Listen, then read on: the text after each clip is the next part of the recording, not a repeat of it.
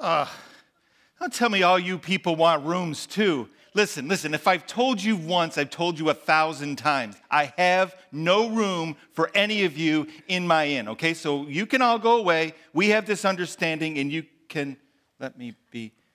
Actually, you guys aren't looking for rooms, are you?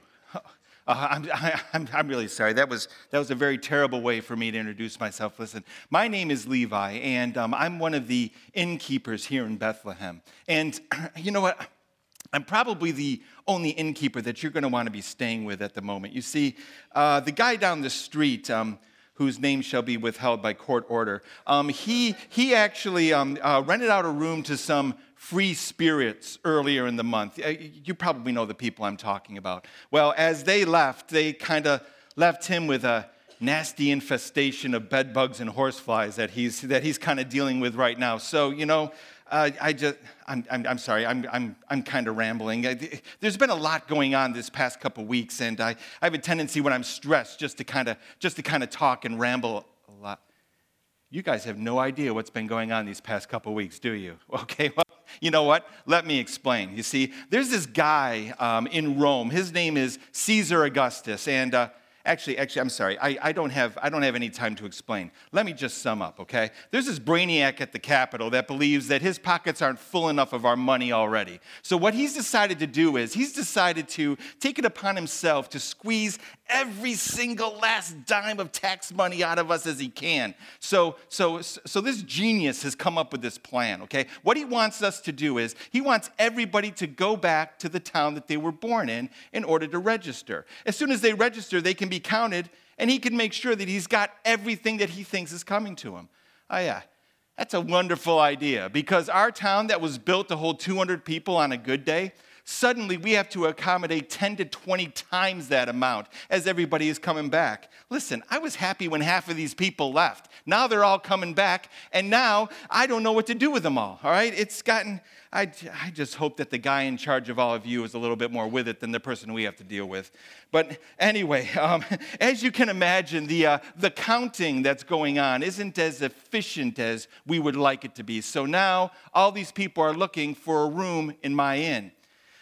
It's just gotten really bad. I'm just so stressed out that my wife has kicked me out of my house because I have a bad attitude or something. And now I'm sleeping in the lobby with 10 to 15 of these people that I just met. And as you can imagine, we've become very, very close friends. All right, it's just crazy. But you know what? All the craziness that's been happening this past couple of weeks cannot compare to what happened last night. And it's something I'm just never going to forget. I was sitting there or lying there trying to get some sleep amid the chorus of snoring and bedwetting and sleep talking when all of a sudden I heard this loud rapping at the door. Now, this rapping was nothing like Vanilla Ice, let me tell you. It was more of a pounding, you know, it's just a knocking, a persistent, annoying thing that was happening. It's a kind that gets into your brain and just twists it around so that you're begging for it to stop. Actually, that sounds a lot more like Vanilla Ice than I thought. But anyway, that's neither here nor there. All right. So I knew that the person or people on the other side of that door were not going to be giving up anytime soon. So what I did was I lit a lamp, and the best I could, I just stepped over the people that were sleeping in the lobby. I was stepping on who knows what as I got to the door, and as I opened the door, I saw them. There they were, as big as day.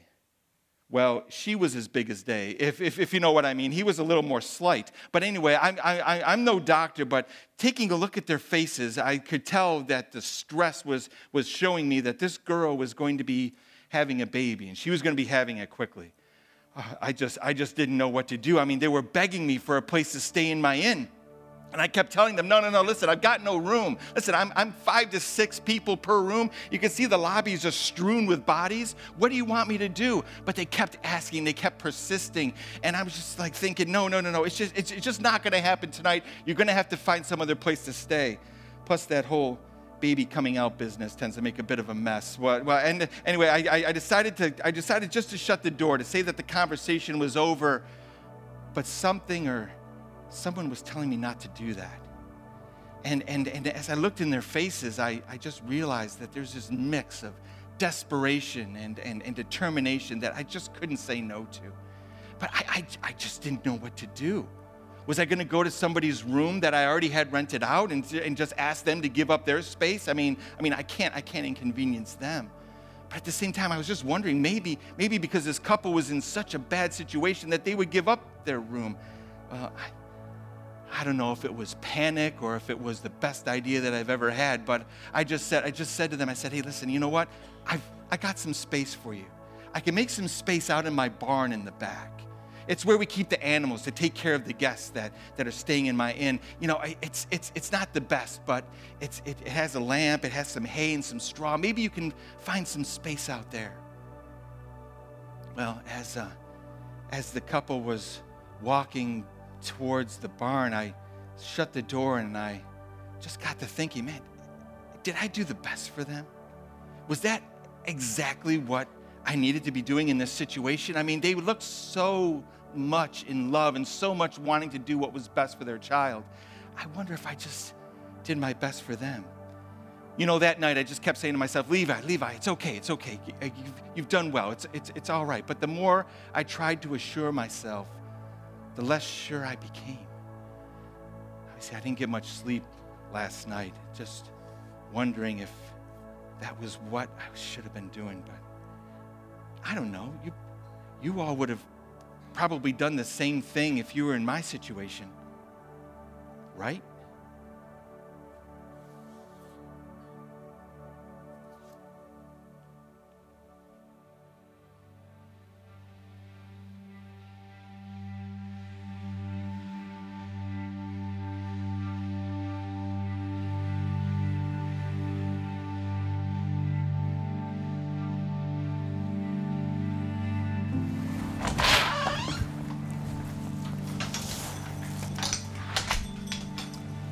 Tomorrow's Christmas. It's a day that we celebrate the birth of our Savior. And when you think of the first Christmas, you have to recognize that there were some characters that played a significant role in one of the most vital days in all of history. In fact, we've looked at some of these characters. We started with the stepfather of Jesus. His name was Joseph. Then we looked at a group of characters called the shepherds. And then we finished with probably a guy who's really not even known for Christmas anymore. His name was Simeon. But when we think of all the characters in the Christmas story, I think the one we know the least about and the one that is misrepresented the most is a character called the innkeeper. And we find his story just in one tiny piece of scripture. Luke chapter 2, verse 7, it says this, "And she gave birth to her firstborn son, and wrapped him in swaddling clothes, and laid him in a manger." And here's that phrase, because there was no room for them in the inn. And so for hundreds of years, we've just believed culturally that this is how Jesus was born. Mary and Joseph were on their way. They were traveling to Bethlehem. And they did what most of us do when we're traveling. They looked for a place to stay, an inn, a hotel. Maybe it was a Holiday Inn, maybe it was a Ramada Inn. But as they came to this inn, here they met this character, the innkeeper. And he comes to them with bad news. I don't have any rooms. There's no vacancy. I mean, what was he supposed to do? Was he supposed to kick somebody else out and make room for Mary and Joseph? I mean, he had no rooms available. But the problem is he was faced with this dilemma. Mary was pregnant. She was due at any moment. He couldn't just throw a pregnant lady out on the street, so he did what most of us would have done. When there was no room, he made room. He looked out in the backyard to the garage, and he saw this barn-like structure where he kept his animals. And he said, "Hey, I don't have any room, but you can stay here." And so that's where we believe Jesus is born, in a stable with animals placed in a manger. But the question is that how it really happened? Is this truly who the innkeeper was?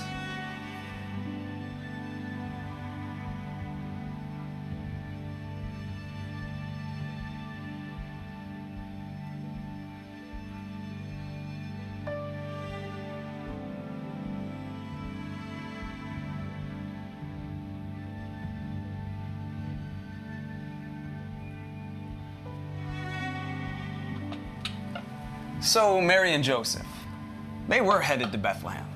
We know this because Scripture tells us. Earlier in Luke, it says this.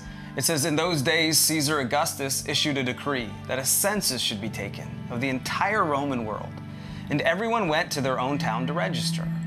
And so Mary and Joseph are doing exactly what Caesar asked them. He wanted this population count of the entire Roman Empire. And so Mary and Joseph are headed back to their hometown. They're headed back to visit family, to visit their roots. And it's much like we do during the holidays. You see, some of us, we have tickets booked for an airplane ride, or we're getting in our cars and we're going to travel and see grandma and grandpa, or mom and dad, or aunts or uncles or cousins.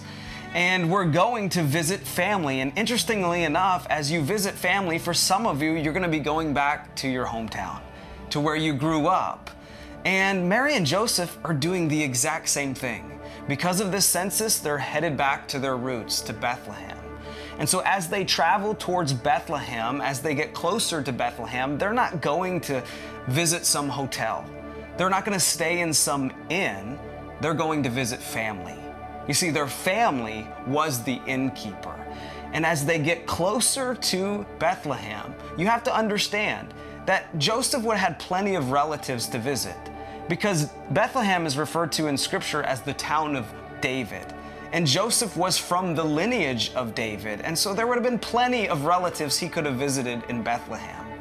But as they get closer to Bethlehem, they realize when they get to the house they're going to be staying at, that there's no room. Why is there no room?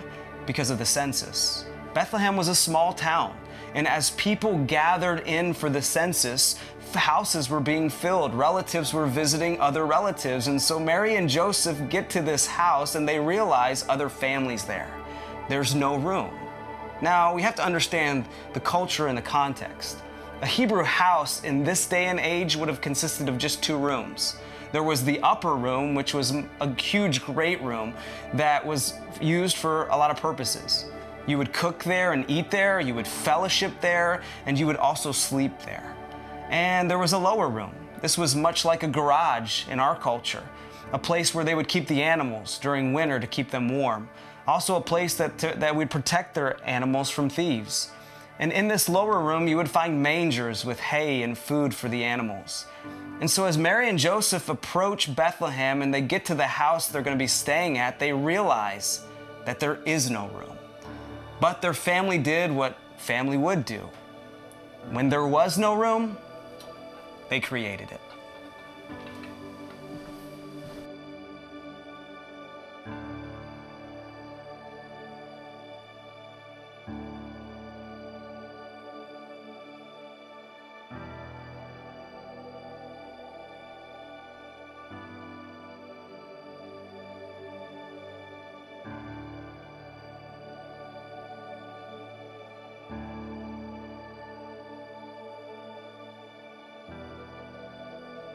When it comes to the birth of Jesus, I think a lot of us can relate.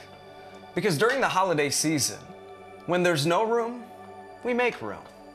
I mean, it starts in December, early December, when we're shifting couches and furniture around to make room for our Christmas decor.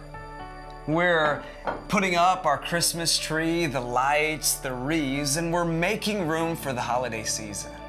But then it continues into later December, where we're figuring out our schedules. We realize that family's coming into town and we're hosting, and we don't have that big of a house. But we make room anyway. We blow up air mattresses, we move kids to different rooms, and we make space, we make room for our family. And then it comes to Christmas Day, when our family's in town and the turkey's cooking, the ham is baking, the sides are ready, but we realize that we only have 8 chairs in our dining room. And so what do we do when there's no room? We make it. We set up an extra table, we put out chairs from the basement, and we gather together as a family and we make room for everybody. And in a season like Christmas, where all throughout the holidays we make room, what's interesting is when it comes to Jesus, we find ourselves saying, there is no room. You see, the same problem Jesus had on his first birthday, he has today. People continuously tell him, there is no room. Jesus, I'm busy building my business. I'm busy chasing my kids and being a parent. And in the craziness of life, we look at the Savior of the world and we say, sorry, I don't have room. And this Christmas, I would beg to differ. You see, I think there actually is room. The question is, will you make room for the Savior of the world?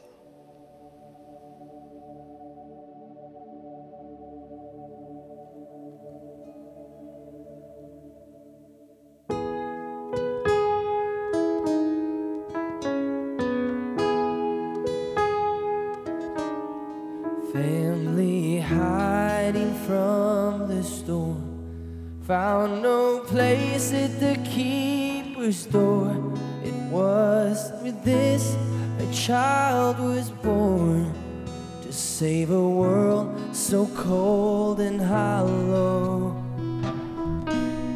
The sleeping town, it did not know that lying in a manger low, a Savior King who had no home has come to heal our sorrows. Is there room in your heart? Is there room in your heart? Is there room in your heart for God to write His story?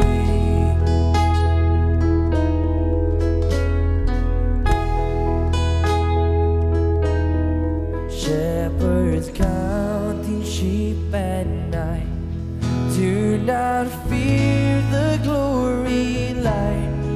You are precious in His sight. God has come to raise the lowly.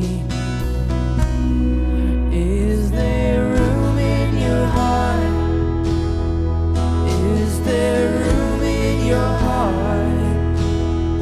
Is there room in your heart for God to write His story?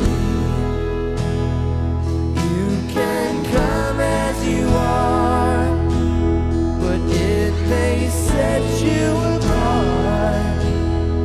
You make room in your heart and train your dreams for His glory. Make room in your heart.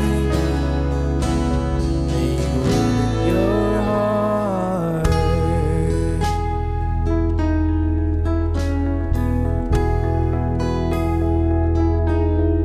Mother holds the promise tight. Every wrong will be made right. The road is straight and the burden's light. For in His hands He holds tomorrow. Is there room in your heart? Is there room in your heart?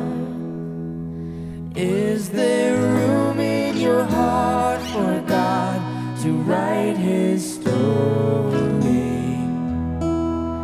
You can come as you are, but it will set you apart.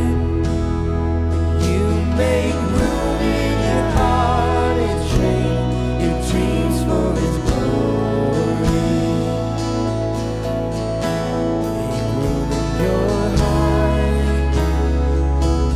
Make room in your heart. Make room in your heart.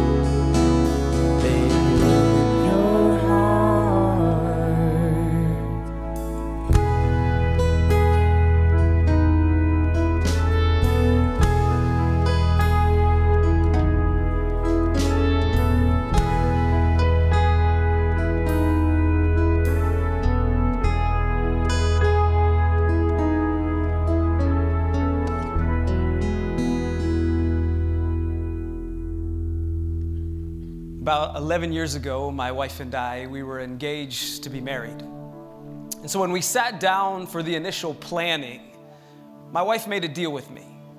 She said, Drew, I'll plan the entire wedding if you'll just take care of the honeymoon. And so before she could change her mind, I said, deal, done, consider it done. And so I went on this journey to plan the perfect honeymoon. I wanted to surprise Ashley. I wasn't gonna tell her where we were going, any of the details. She would experience it all when we got there. So I started talking to travel agents, and they began to send me locations and resorts until I narrowed it down to Jamaica. I knew my wife wanted to go somewhere warm. She wanted to go somewhere where there's a beach, and she wanted it to be all-inclusive. And so I found Jamaica. I thought it was the perfect place. And so my travel agent started sending me resort after resort after resort. And so I reviewed a bunch of different resorts, but I found this one that was adding an addition onto its resort. And they were creating these new state-of-the-art rooms with jacuzzis in them. And I was like, this is perfect. Let's book it. And so 6 months out, I booked our honeymoon. I couldn't wait for Ashley to experience it. It was the greatest surprise to start our marriage. And so 2 weeks out from our wedding day, we're finishing up the planning, doing all the fine details, families coming into town to celebrate with us, and my travel agent calls me. And I just kind of thought this was standard procedure, like, okay, Drew, make sure you take your passports, you got all the information. So I pick up the phone, and my travel agent says, hey, Drew, I have terrible news. Like, okay, what do you mean you have terrible news? She says, well, I just called your resort, and they have no record of you staying there in the next 2 weeks. Okay, this doesn't make any sense. Like, how could they have no record of us staying there? We booked it 6 months ago. I paid for that hotel. She said, well, when we booked the rooms, they weren't built yet. And so when they were finished being built, your reservation was supposed to transfer in, but that never happened. And now, 2 weeks out, the resort's completely full and there's no room for you. Did you just say there's no room for us? Like, what do you mean there's no room? You got to figure something out. I paid for this. Like, oh. And so she told me she would call me back when she had new news. I was devastated. I had one job: plan an awesome honeymoon. I thought in my head, like, oh, what should I do? Should I tell Ashley? No. She's about ready to get married. Like, we're 2 weeks out. I can't tell Ashley. I guess we could do something local. That sounds fun. My heart sank down to my stomach, and all that I've been waiting for and dreamed for was ruined. So about an hour and a half later, our travel agent called me. And right before I picked up the phone, I was like, okay, Drew, this is your moment where you put your big boy pants on, and I know you try to be a nice guy, but you just got to be a little mean. So I picked up the phone, and I was ready to let him have it. And before I could say anything, she said, Drew, I have got bad news and I've got good news. And I'm like, oh, well, can it get any worse than this? Let's start with the bad. She said, the hotel tried everything, but there's no rooms available. They can't kick anybody out. They're not going to kick anybody out, and so you can't stay there. And all my dreams and all my hopes vanished. So what's the good news? She said, well, the president of the resort heard your story, and he wants to do something for you. I was like, okay. He said he wants to put you in the best resort that they have. It's about 20 miles down the road. It's a 5-star resort. And he wants to put you up in Oprah Winfrey's penthouse suite. Yeah, I think we can handle that. Can I get a 10% discount? But when there was no room, they made room. And isn't that really the theme of Christmas? I mean, for the last couple of weeks, we've been talking about making room. Joseph and Mary made room for Jesus. The shepherds and Simeon made room for Jesus. The innkeeper, he made room for Jesus. I mean, that's what Christmas is about, right? Where the world is making room for the Savior of the world. But honestly, that's really not what Christmas is about. You see, we think Christmas is about the world making room for Jesus, but honestly, Christmas is about God making room for us. It's about God, the Savior of the world, stepping out of heaven and stepping into a messy, sinful world, making room for our condition to come and to die on a cross to pay a penalty that we couldn't pay. See, we're not making room for Jesus. He's making room for us. In fact, this is what the Bible says. Matthew chapter 1, verse 23, it says, "The virgin will conceive and give birth to a son, and they will call him Emmanuel," which means God with us. He's not a distant God. He's not a God who's far away. But he's a God who came down to be with us, to make room for us when we needed it most. Why would he do that? Why would God care? It's because he loves you. Because he's crazy about you. In fact, this is what the Bible says. It says in 1 John chapter 4, verse 9, it says, "This is how God showed his love among us. He sent his one and only Son into the world that we might live through him." So that is the story of Christmas. It's God creating space for us when we needed it most, and giving his one and only Son to die for us so that we might live. That's how he showed his love. But what's so interesting is it leads us all to a question. Because God made room for us, it leads us to this point where we all have to make a decision. God made room for us, but will we make room for him? Have you made room for him? Because at the very beginning, when Jesus was born, I think he faces the same problem 2,000 years later, where we look at the Savior of the world and we just say, God, I'm busy. I got a business to run, God. I got kids to chase after. I've got a future to figure out. I've got a spouse to find, God. I've got retirement to figure out, God. I'm just too busy. Sorry. There's just not room this Christmas. Maybe Easter. Maybe next year. And the same thing Jesus heard at his birth, he hears today. I just don't got room. I'm busy, God. And I believe this. You'll never experience Christmas until you experience the person and the Savior of Christmas. You'll never know what Christmas really is about until you know who Jesus is on a personal and intimate level. The reason I can say that is because I can't speak for any of you, but I can speak for me. Years ago, I made room for Jesus in my life. And because of what he's done in my life and because of what he did on the cross for me, that he paid a penalty that I couldn't pay, he's made me a better father, a better husband, and a better leader. And he will do the same thing for you. But you have to make room for him. And that looks different for a lot of us. See, some of you today, you need to make Christ the leader and forgiver of your sins. Where you just say yes to Jesus for the very first time. You say, I want you to lead my life. I want you to be my Savior. And I want you to walk with me through this journey of life because it's difficult. But for some of us, we've made that decision.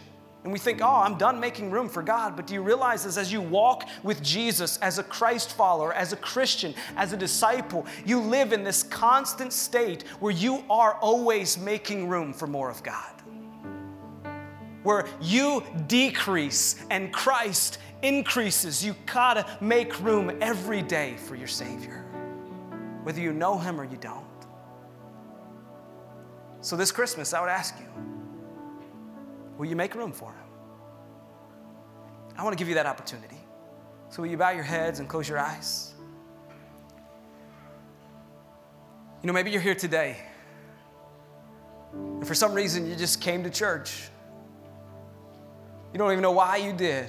Maybe someone invited you. Maybe you haven't been to church in a long time. Can I tell you, I'm so glad you're here. And you've kind of been wondering what life is about. You're trying to figure it all out. And I'm telling you, right here's your moment where you get to experience a Savior. Maybe you're here today and you don't know Jesus. It's not a complex equation. You don't have to stand up and do a dance. All you got to do is cry out to a dad, to a father, and say, I need you in my life. Would you say these words? God, I need your forgiveness because I recognize I'm a sinner. And God, I pray that you'd forgive me of my sins, and I believe in you, God. I believe you are who you said you are, that you came and you died and you rose again on the third day for me. And God, today, right now, on Christmas Eve, I want you to be my leader, my Savior, my guide, and my strength. So will you come into my life and will you rescue me? Maybe you know Christ today.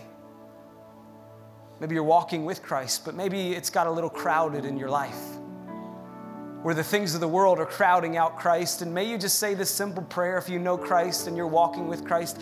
God, this Christmas, may I decrease and may you increase. May I make more and more room for you as I continue on in this journey. God, thank you so much that we have a Savior. That this Christmas, we don't celebrate the presents under the tree. We don't celebrate the lights. But we celebrate you. That you stepped out of heaven and you rescued us all from our sin. And so I pray that would be the focus of our celebration this Christmas Eve and this Christmas. In Jesus' name, amen. You know, I challenge you, if you made that decision to follow Jesus as your personal Savior, and don't leave here today without telling somebody.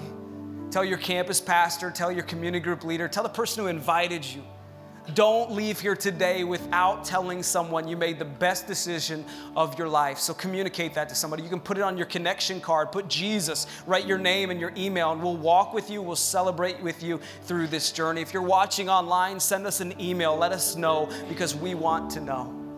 But we're going to continue singing and praising God and celebrating what Christmas is. So will you stand with me at all of our locations, and will you continue to sing with us?